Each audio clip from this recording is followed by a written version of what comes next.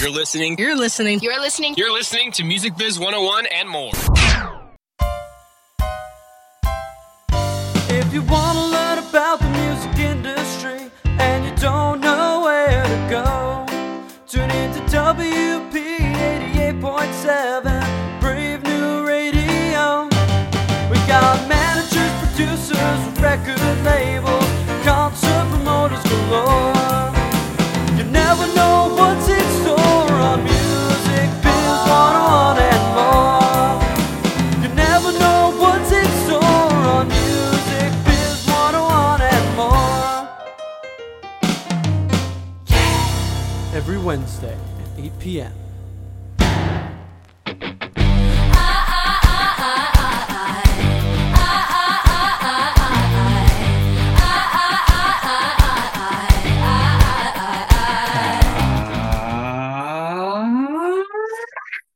Oh, hello. Welcome to Music Biz 101 and more on Brave New Radio. I am your professor, I'm not a doctor, Professor David Kirk-Philp, usually here along with Dr. Esteban Marconi, who is not here today. He is on assignment. However, we have a guest who will be here in just a moment, Sara Barnett, GM of Brooklyn Bowl in Nashville, Tennessee, Music City.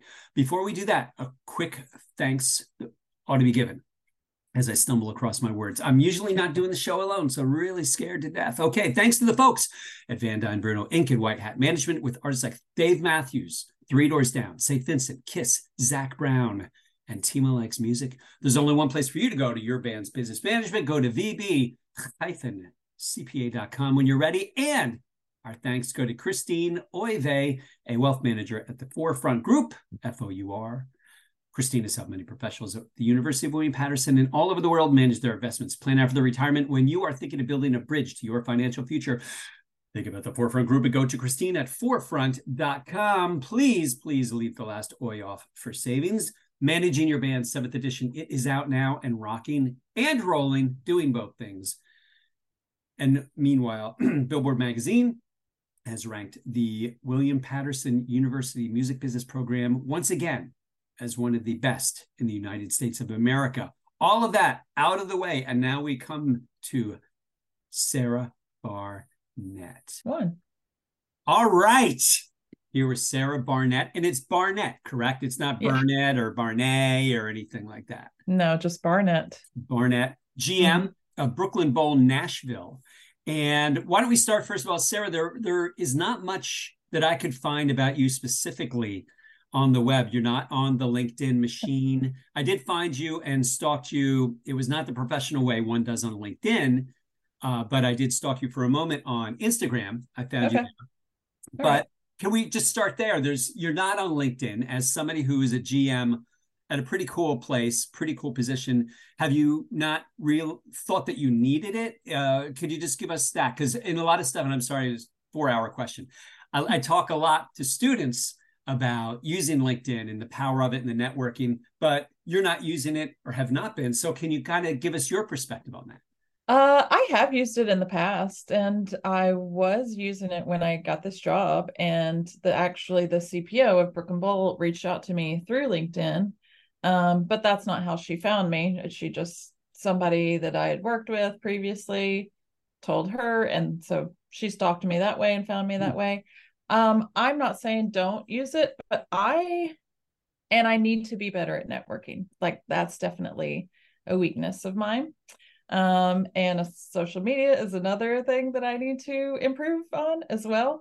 So I would say, definitely do something like that. But there's more apps that are coming around now. Like, there's Alignable, and there's just so many things.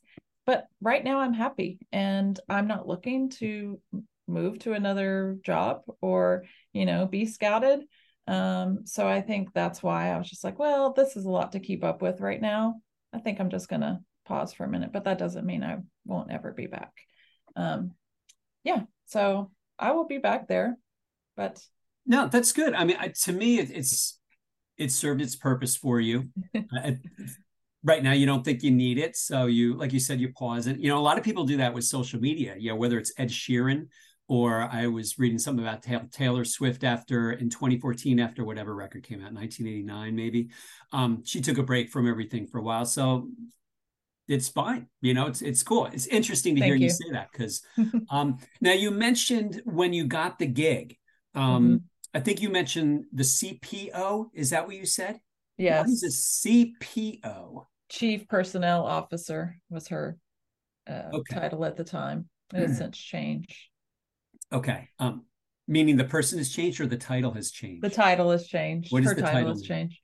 Oh my gosh, don't test me on that, because she's going to hear this. Chief Operations, I Okay, like believe now. maybe COO, I Yeah. guess, which is one letter before the P. So it's almost a demotion if you think about it. But that's interesting. So what were you doing before you were general manager of Brooklyn Bowl Nashville? Okay, so my background is in hospitality. I come from bars and restaurants. This is actually the first restaurant venue, like full like music venue, that I have managed. Before this, I was at a little restaurant called Butcher Town Hall, right down the street in Germantown, Nashville, and I was the GM there. But ultimately, I've bars, restaurants. I worked at Acme downtown for a little bit. I think that's where I got most of my experience, because it is such a large place. We did do concerts on one of the floors, and it's like a honky tonk. So that's how I got that experience. And they fortunately, somebody thought that I could do this job, and so that's it. That's The rest cool. is history. Well, it's interesting because you mentioned Acme. So where I am in New Jersey, Acme is a supermarket chain. So where you are, Acme is a restaurant venue. Honky tonk Yeah. venue. It's downtown on Broadway. It's one of those 4-story places with a rooftop. If you've ever go to Broadway in Nashville, it's like it's one of the places, to go. Right. So you mentioned you need to do better at networking, yet sort of through networking, is that how you got this gig? Yeah, I was fortunate enough to work with a really very, very nice woman at Acme. And she had previously worked at Brooklyn Bowl in Williamsburg as a manager there. So we were co-workers. And I suppose when they were getting ready to open this location in Nashville, they knew that she lived here in Nashville and reached out to her and said, "Is there anybody that you know?" And like she mentioned my name, which I can never thank her enough for doing that. I wasn't even looking to switch. I was happy where I was, and I got a call out of the blue, and it was meant to be. Oh, that's great. So did you go to college for did you go to college? And if you did, was it in hospitality, or was it like political science or animal husbandry, or? Well, Dave, I'm so sorry to say I did go to college, but not because I wanted to. I just felt like I was obligated to, and definitely had that pressure to do something. So it was like community college a couple different times, and I just did like general studies because I really didn't know what I wanted to do with my life.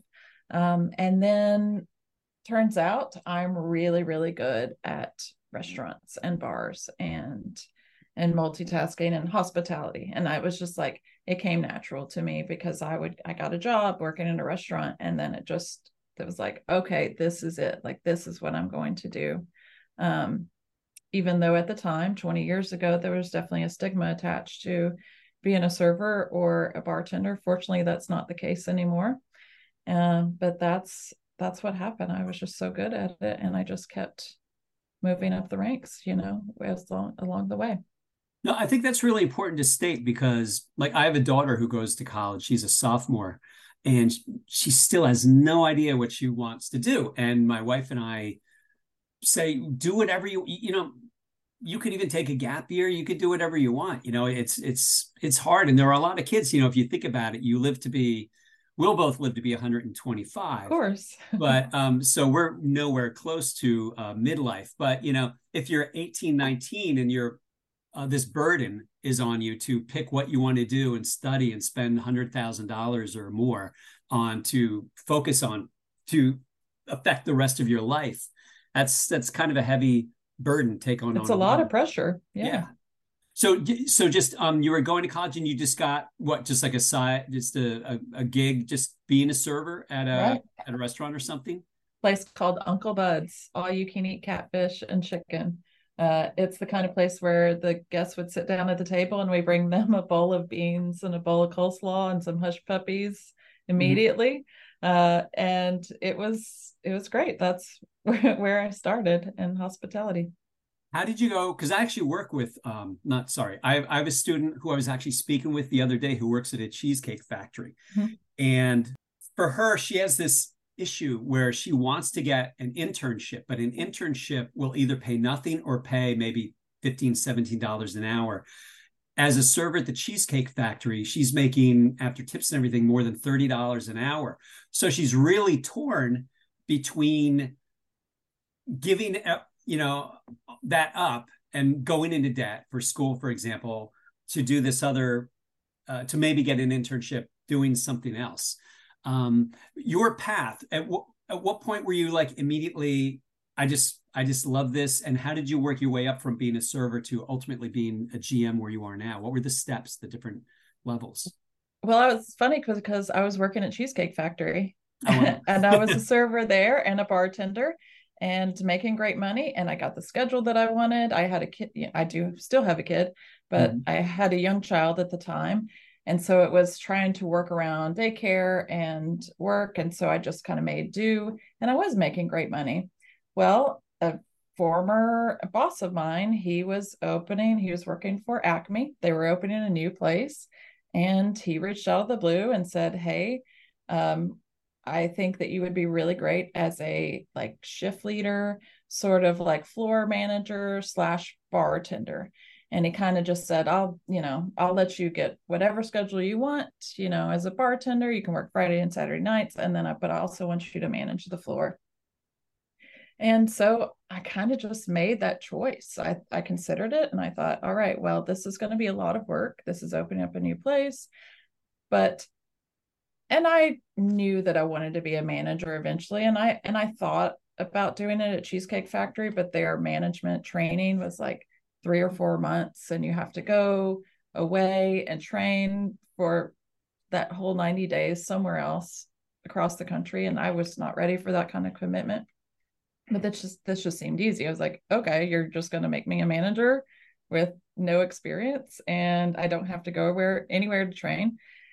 And that's what happened. I knew that it was going to be a different pace, different money, and it was. I took a pay cut, and I was working 6 days a week, and I just kept telling myself, this is for the better. If I do this, it will pay off. Mhm. And it did eventually. I did that for 2 years where I was working 6 days a week, like Monday through Saturday. I didn't see my kid a whole lot because I was always working, but I just kept that in my mind. Like, this is for your kid. This is because, someday you are going to be the GM, or you're going to be in a place where you can make your own schedule, and this is going to work out. And it did. Well, okay. So then you went to, well, you got kind of chosen to come over and you obviously interviewed and all that, but now you're general manager at Brooklyn Bowl Nashville. Explain to everybody what Brooklyn Bowl is, and then we'll get into exactly what a general manager of a venue like this Okay. does. Well, Brooklyn Bowl is different than any other music venue because there's a lot going on. It's kind of the whole experience for our patrons, where instead of going for dinner before you come to a show, you can come here for dinner. Then we have 19 bowling lanes with full service, full menu on those bowling lanes, as well as the restaurant. It's full service, full menu with really, really good, like elevated bar food, really delicious fried chicken. And then we have 4 bars. So it's the whole night. Like, we want people to come in, have dinner with us, hang out, play a few games of bowling. And then once the show's over, they can stay and have a few drinks and like hang out with their friends more if they don't feel like going home. So it is the whole experience. And I like Brooklyn Bowl. It's, like I said, it's different than any other music venue, for sure. Yeah, are there many others like that? Like in New Jersey, there's Asbury Lanes, which Mhm. is I think that might be a Live Nation affiliated venue. You guys are independent, correct? Yes, we're a joint venture with Live Nation, Oh, you are? fortunately. Okay. Mhm. Okay. So, yes, go on. Sorry. I think there's a like Rock and Bowl in New Orleans as Mhm. well. So it's like a bowling alley where they have a stage. So it started as a bowling alley and then they kind of threw the music element into it. And that might have been the inspiration for Brooklyn Bowl, Mhm. but I don't want to speculate because it wasn't my creation. But Charlie Ryan and Pete Shapiro are the co-owners, and they had this great idea to open Brooklyn Bowl in Williamsburg, Brooklyn in 2014, I believe. I think so. 20 I'm gonna feel terrible if I get this wrong. No, it's 2009 was when that went open. Then it was going really well, and Williamsburg was like up and coming at the time, so they got in at the right time. Then they opened the Vegas location in 2014. So that one happened as well. Then we were the third location. We were scheduled to open March 2020. There was a little bit of a delay on that, and we officially opened July 2021.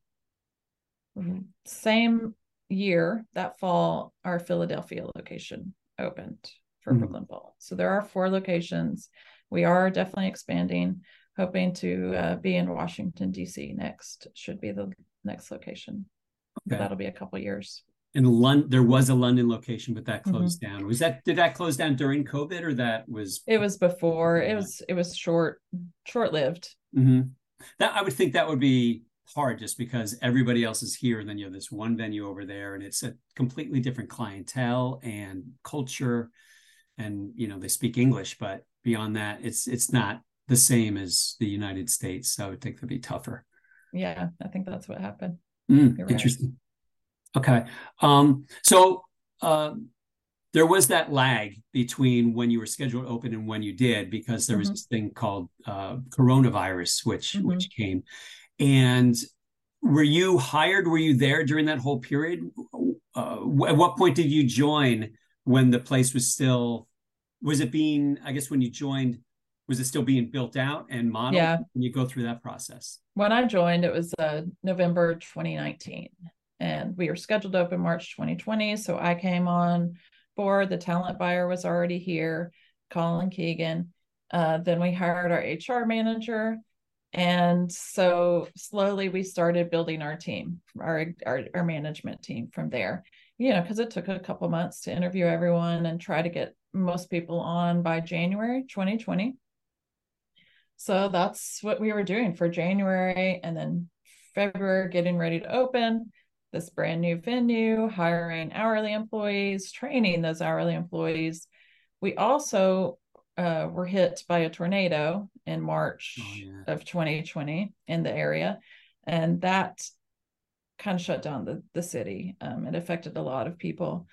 Fortunately, Brooklyn Bowl was not damaged in any way, but we did have a lot of staff that were affected and lost power. So that delayed training. And then, yeah, and then construction was still happening the day before we were scheduled to open.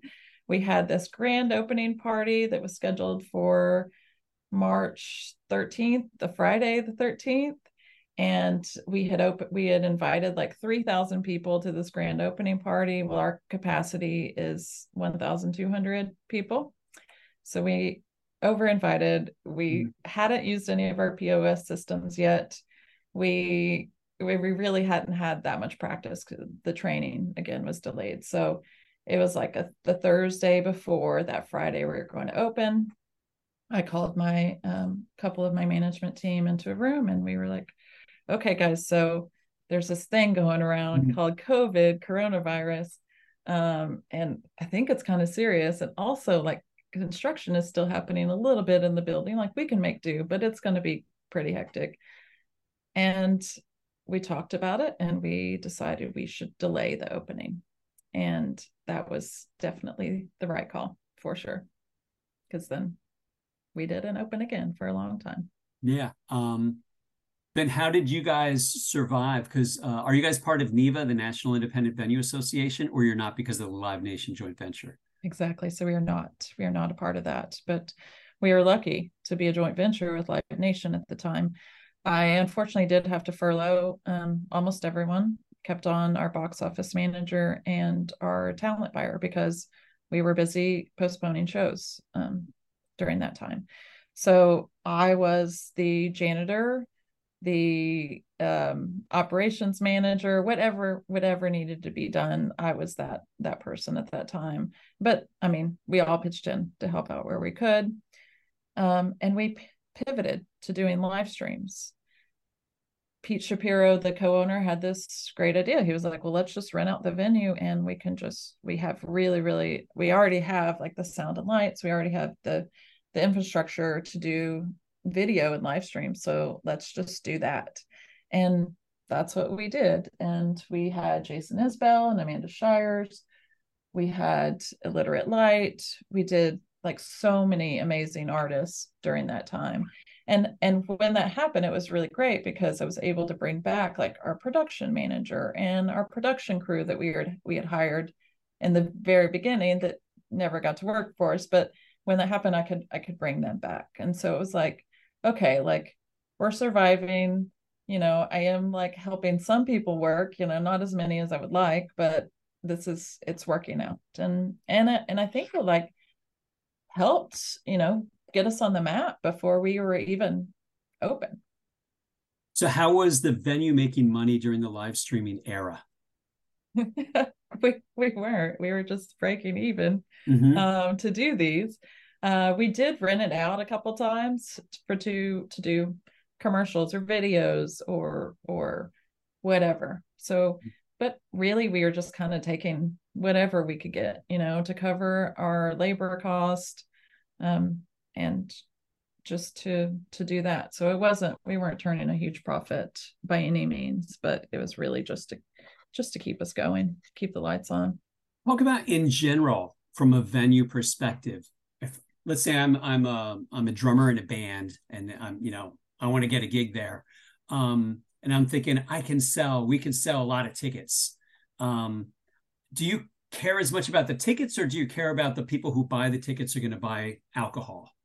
I know it seems like music venues make a huge profit and a ton of money, but we really don't see a lot of revenue from the tickets. That's generally going elsewhere. So we really depend on food and beverage sales to make a profit. That's where we get our revenue, is food and beverage.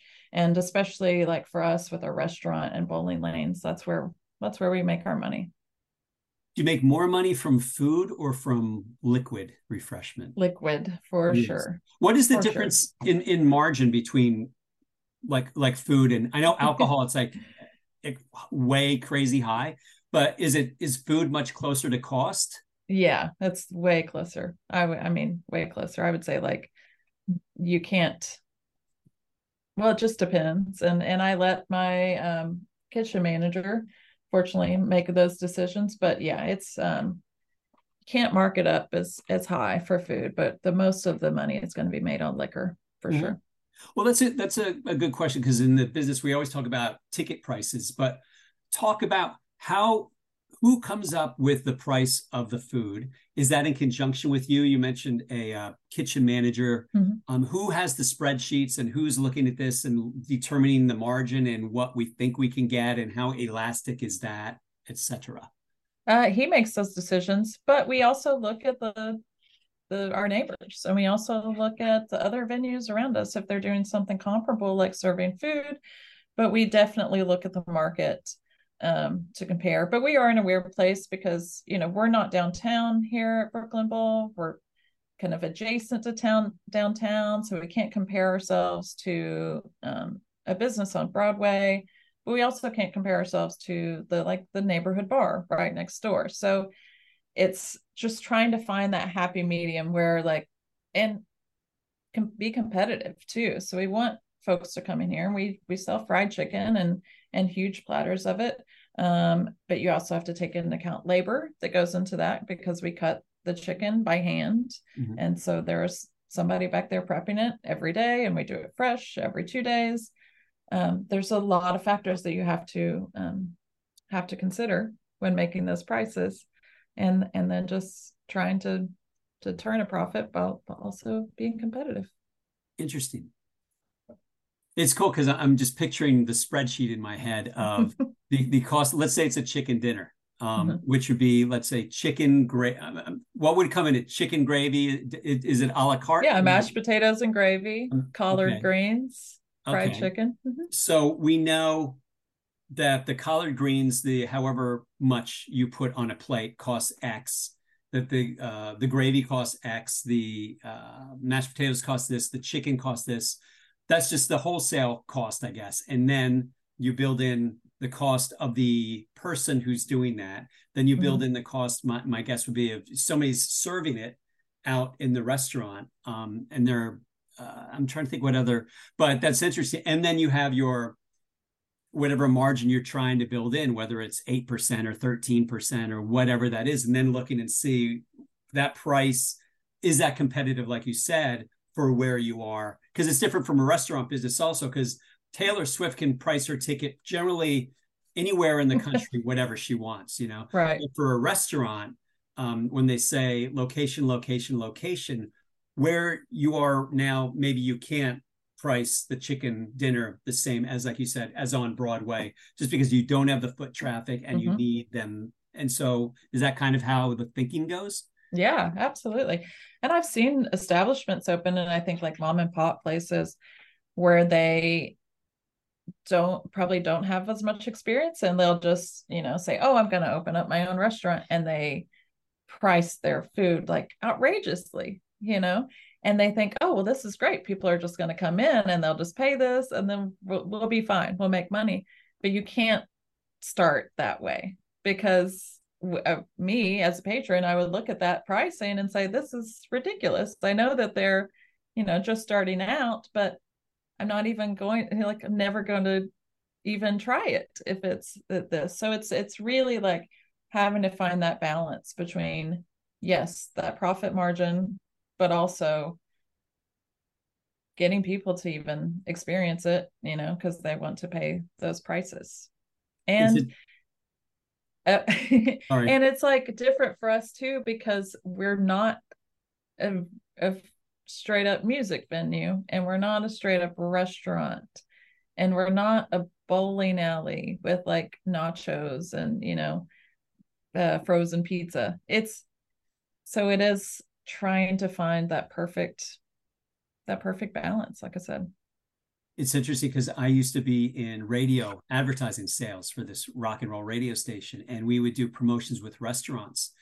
And I realized pretty soon that while the restaurants would have great food, what it seemed like none of these restaurateurs ever took any business classes, because they would have the best food, and they would be, the reason they would go out of business is they had no idea how to run a business. And maybe the stuff we're talking about is stuff that they never necessarily broke down to the nitty gritty part of it. Instead, they just kind of threw pricing out, kind of seat of the pants kind of menu pricing. They have big dreams. They just say, okay, well, we'll make a 15% profit on this dinner, and then that's it. And I think places with that too are like having kind staff as well. That's a really big thing too when you open a place and you're want to be successful. And there's so many different like pieces that need to be there in order to be successful. Right. So one of the things when we were talking about the revenue streams and such, one of the things that came out just a couple of weeks ago is Live Nation made this announcement that what some people know, some people may not know, is when a band plays a venue and they sell their merch, many times the venue will take a percentage of that as a venue fee, which is used to run the venue, things like that. And Live Nation just announced that they were going to, is it cut altogether or significantly diminish those fees? They don't take anything. They don't take a cut at all. Okay. As so what those Live Nation owned and operated venues are. So, but what we do and what a lot of those venues do, they take 15% of soft, which is t-shirts and stickers and stuff like that. Hard is what we call it, is records. And usually, like, we don't take any cut for records or tapes or CDs or anything like that. Nothing on hard, 15% on soft. But what we do too is we take a cut of, or we have to do taxes. So we have to submit the taxes for anything that's sold and on our premises. And I'm not sure if they're still doing that. I mean, I think that's a statewide thing. So maybe the venues in Tennessee are still doing that, the Live Nation owned and operated venues. But yeah, so instead of taking that 15% cut, they're just waiving it completely and letting the band keep all of it. Right. And then it's up to the band to pay any taxes they may decide or not decide to pay. Yes. Okay. Well, that's good. That's great. That's great for many. Although I did see, this is not a political thing. I just saw NEVA, which I brought up for the National Independent Venue Association, complained about this the other day, stating that it's anti-competitive, basically, because generally they said they can't afford to not take that. Yeah.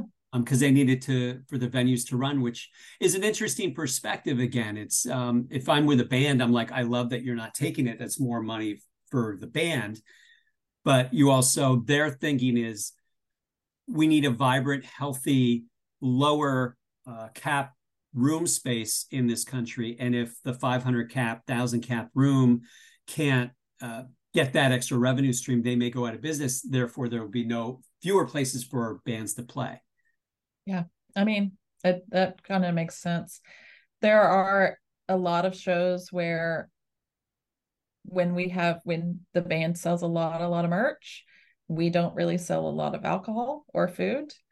We found a correlation in that. And so that's kind of where it evens out for us. We're like, okay, we know that tonight's not going to be a good F&B night, but we know they're going to sell a ton of merch and there's going to be a line at that merch table all night long. And that's how we maybe make a little bit of extra money that we wouldn't have otherwise made.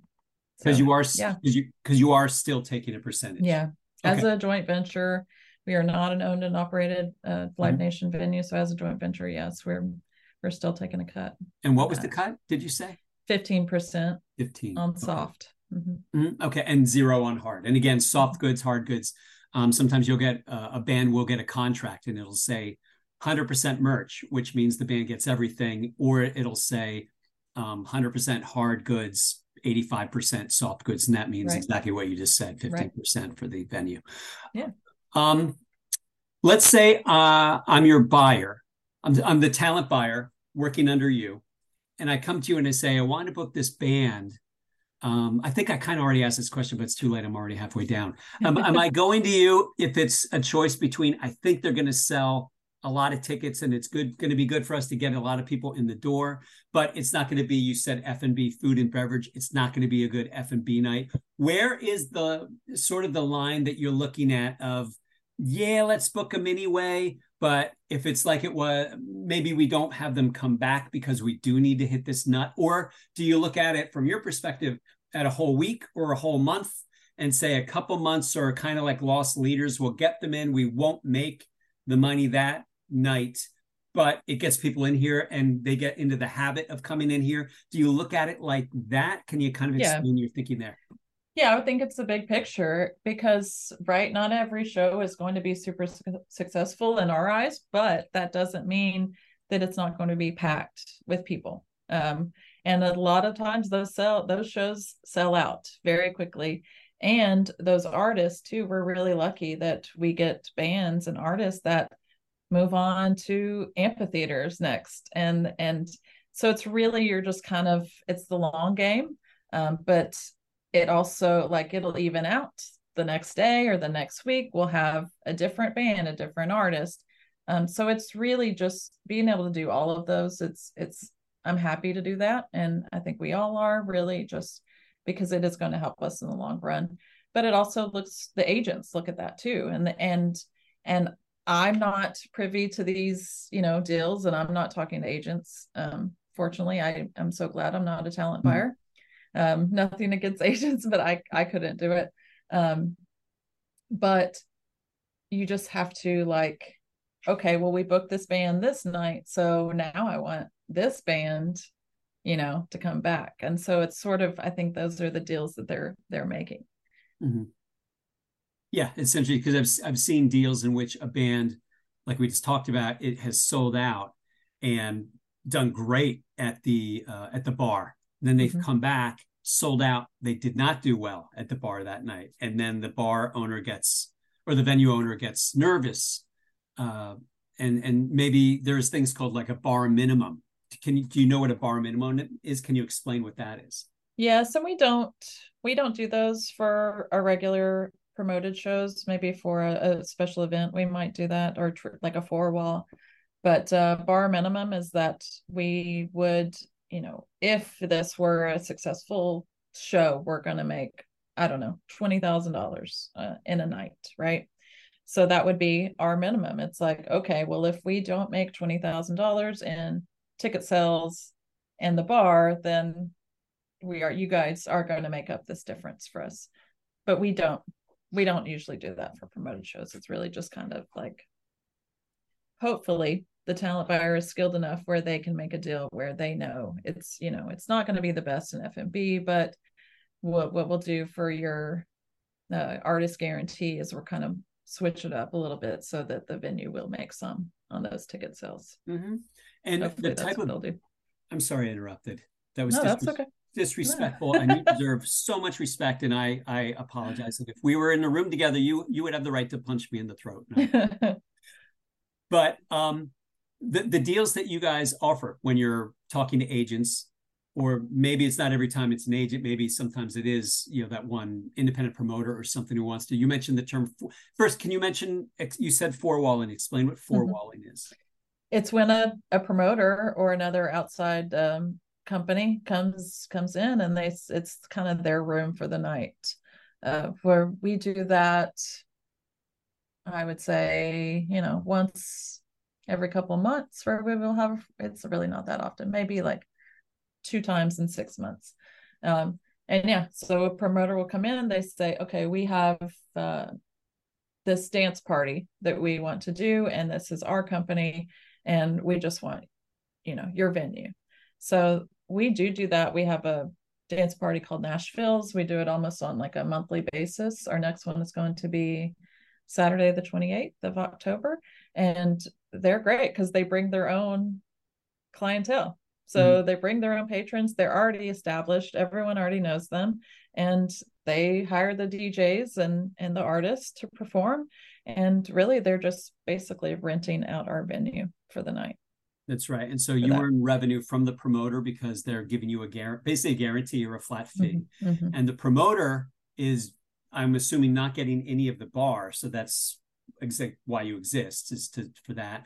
But the promoter is hoping, okay, we'll spend whatever it costs to get there, but the price of the tickets, we will get X percentage of that so that we make 10%, 15% or whatever of it. So yeah, it's a tough business. I mean, people don't think about the promoters, but the independent promoter doing something like that, the more successful the act is that's booking the room, the higher percentage of the ticket they're going to want. So it gets the margin for the promoter in that case. We were talking about margin on food, margin on alcohol, margin on just booking talent in that case is that much smaller. So it's a tough business to get into. You have to be flexible. Mm-hmm. It's learning and thinking, well, last time we had something similar, and it's really just, there's no black and white. There's no like, okay, this is clearly what we need to do. It's really just adapting and kind of just taking what we learned from another show or another artist or another promoter, and really just being flexible and changing. Right. Yeah. But in general, you guys are dealing directly with agents, not so much promoters, correct? Correct. Yes. And your talent buyer reports directly to you?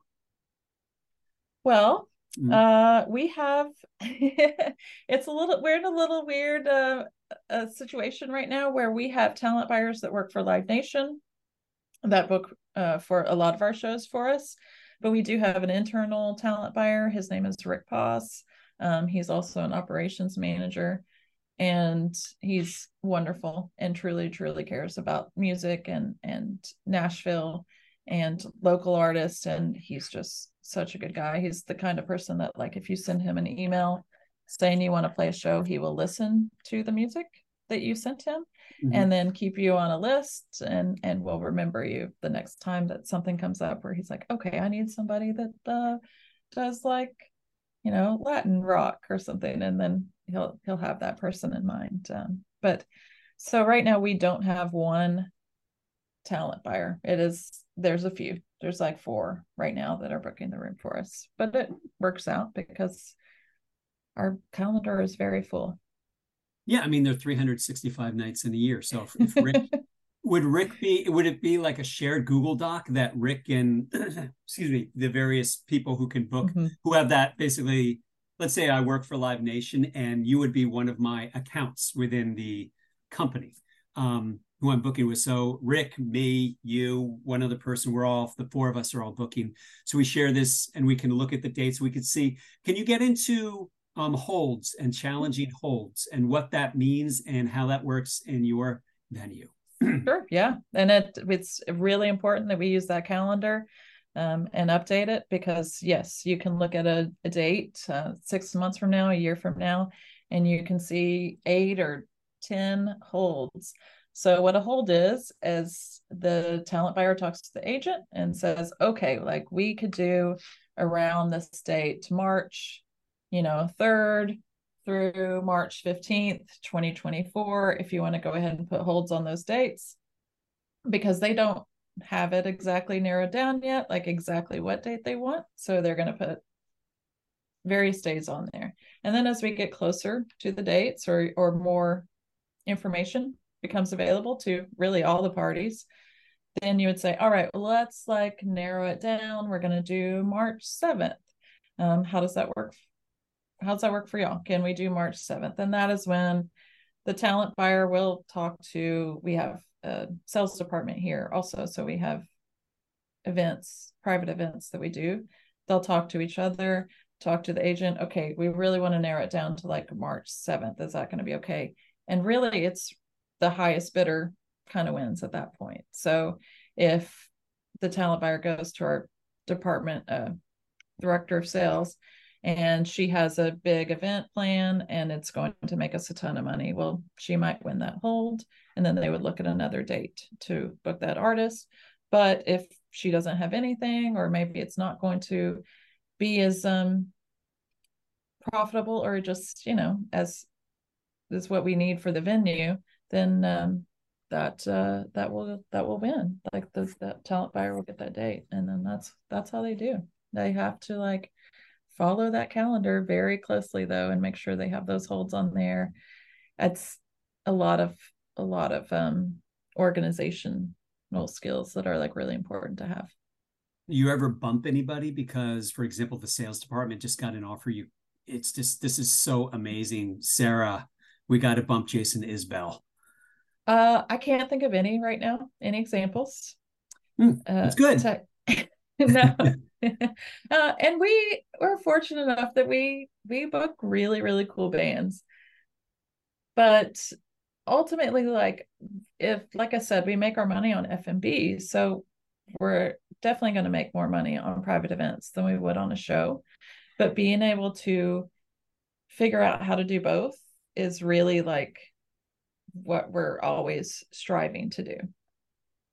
Which goes back to that whole balance of the week, month, year long, again, balance sheet or spreadsheet, and looking at the mix of private events, promoter events, bookings of bands and DJ nights and Taylor Swift nights and all that kind of stuff. So let's see. So that was, you opened in 2021. So you've been open for about 2 full years. Are we at 2 full years yet? Yeah, over 2 full years. Okay. How far out are you booking? Like, let's say my agent at Wasserman came to you and said, we want to book my artist. Her name is Tima Likes Music. We want to book Tima Likes Music for this 90s R&B club night. What? I love her. She's so great. Tima Likes Music? Tima Likes Music? You've heard of her? No kidding. Yeah. Really? This is very... I follow her on TikTok. That is hysterical. That is very funny because I manage her. And that's, wow. Hey, those who are listening. I'm a big fan. Wow, that's really cool. Well, there's an example of, because right now we have a Southeast tour, we have a Northeast tour that we're booking for December. Suppose the agent said, we're looking to come to Nashville. Right now, I think your room actually is probably little too big, but let's say she came to you and she said, we're looking at April. And right now, this is October 18th that we're doing this interview. Make sure, by the way, in the future, when you talk about this month, it's Rocktober. That is a national thing put together by both Republicans and Democrats. So there's no split there. So it's Rocktober. But in that case, how far ahead are you booking these types of things? April for sure. So yes, that is not far out at all. We have things on the books in 2025 and the early 2025. Yeah. So April is like, that's nothing, no time. Right. So that's like you're late for April at this point. Right. But yeah, Rocktober fills up first, November next. We're going to be busy in September. So I think those dates are always going to fill up first. And then I think maybe they fill in the dates around those, Do you guys go out? Let's say there are a couple nights. I was looking at your calendar, like there was a Monday in, I think it's this month that you're closed. Are you closed just because you just want to give everybody a mental health day? Is it that kind of thing? Or it's okay. We're tired. And when we first were talking about opening and back in 2020 and then again in 2021, I really had this vision that we were going to be the neighborhood restaurant and bar, even if we didn't have shows. Well, we're still trying to get over that hurdle of like educating people that we are a restaurant and we are a bar, but we're so busy right now. There's just really having shows. I'm looking at the calendar in front of me and we have 7 shows this week. We had 7 shows last week. We have 6 events the week after, or actually 7 shows the week after, 2 of which are in one day. And we're tired and we need a break. And instead of like opening the restaurant when we don't have a show and maybe a couple of people will come in, we've just decided, if it's a Sunday, Monday, or Tuesday, and we don't have a show, we're just going to close. And my bosses are okay with that. And my staff are okay with that. So I think that's what we need, Yeah. So what is the goal? How many days a year is the perfect number to be open? I think 200 shows is still quite a bit, and 360 out of 365 days. And it's definitely seasonal. Right now we are in the midst of it. I mean, it is Rocktober, right? So, but January is going to come around and it's really going to be much quieter. We're going to do a lot more DJ nights, more local shows, and then it'll ramp back up in March and April, and then there's a lull again in July and August. So it's very, very seasonal, and then there's no way we could be open. Even 250 is going to be a lot. Like we would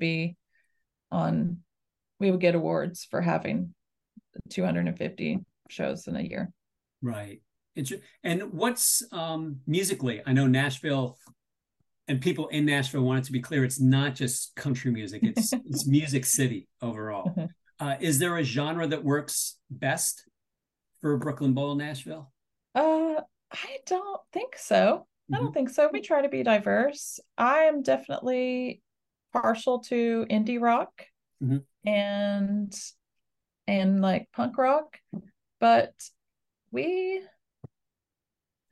it's us. We like rock shows, like more like classic rock shows, because it seems like everyone comes in, they make a huge deal of this. They'll get hotel rooms for the night and they'll come in from like all over just to see. They just really, really get into it. And they spend tons of money. So we really, really love our rock shows.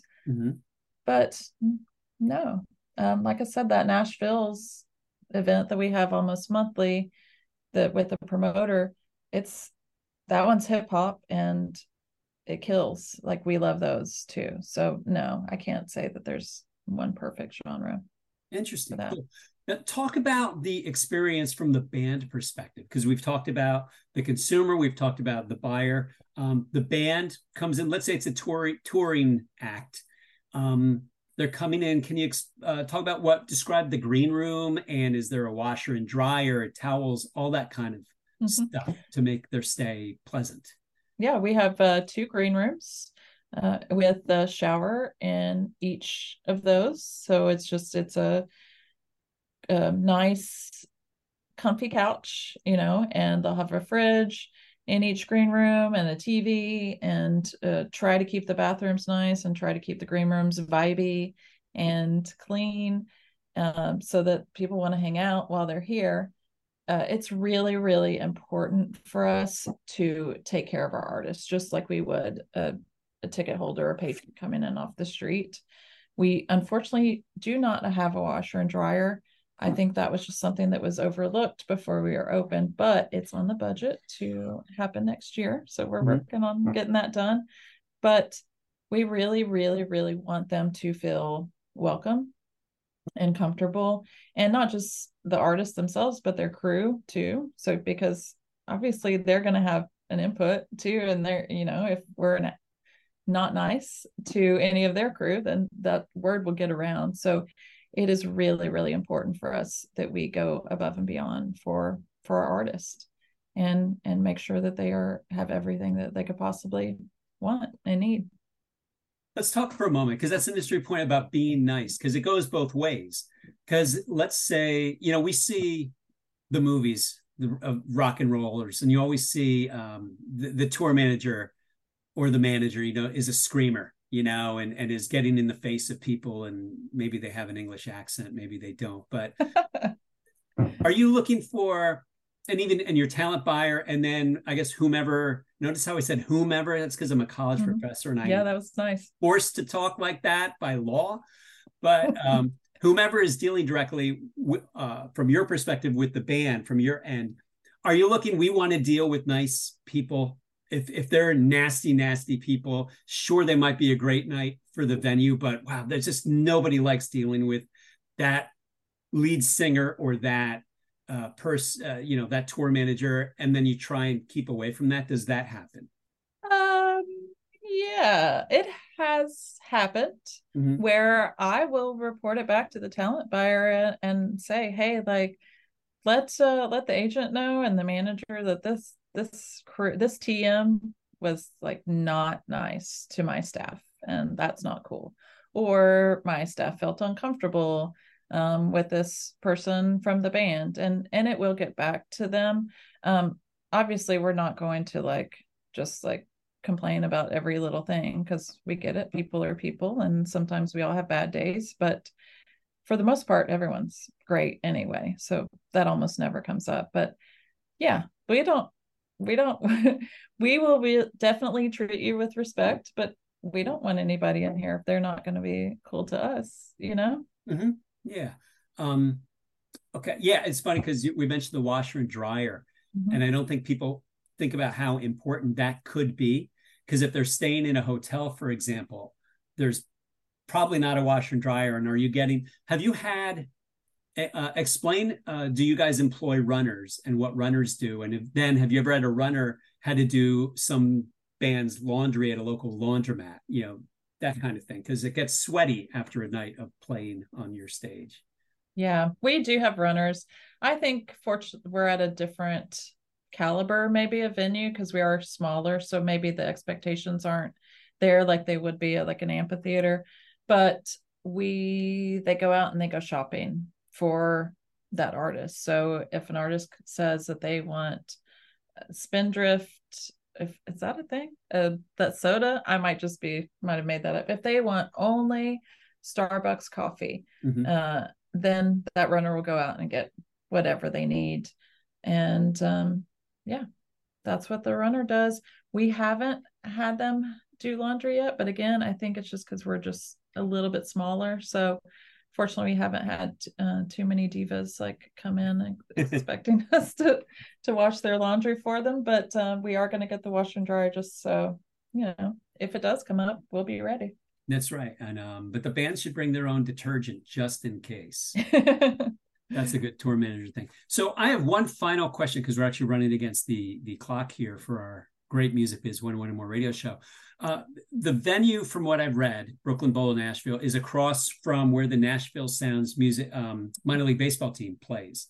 Is that kind of on purpose because Major League Baseball is going to expand and there's probably going to be a Major League Baseball team in Nashville within the next 5-6 years? Could that potentially be a great opportunity for you because you'll have an even bigger audience, maybe there at least before a giant stadium is built for them? Mm-hmm. That's a great question. I don't think that was something that was considered when they were building this location, because it is a new building and the Sounds baseball field is in our backyard. So we have a patio that you can go and sit on, and you have a perfect view to the game. So you can watch the game. It's like we're pretty much in the same backyard. I do think it'll help. I mean, I think anything that is going to come to this neighborhood is going to help us, whether it's retail spaces or more restaurants or more bars. We're just excited to see the neighborhood grow in any sort of way. So yes, I think that would be amazing if it does. And when and if, we are a major league team. Can't wait. Hope to be here when that happens.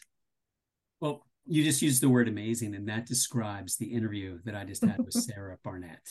There's no H at the end of Sara. Was there a budgetary reason for that? Yeah, it was way too expensive. Yeah, it's those, because my last name is Phil, not Philip. Again, couldn't afford the I when they came over on the boat, so that happens. So you probably don't know the answer to this question, but it's a very important question. At the end of every show, we say a certain word and we don't say hello. Do you have any idea what we would say at the end of every one of these Music Biz 101 or More radio shows? Thank you. Bye. We do say bye, but not in English. We say, and you can say it with me, adios! Right, adios.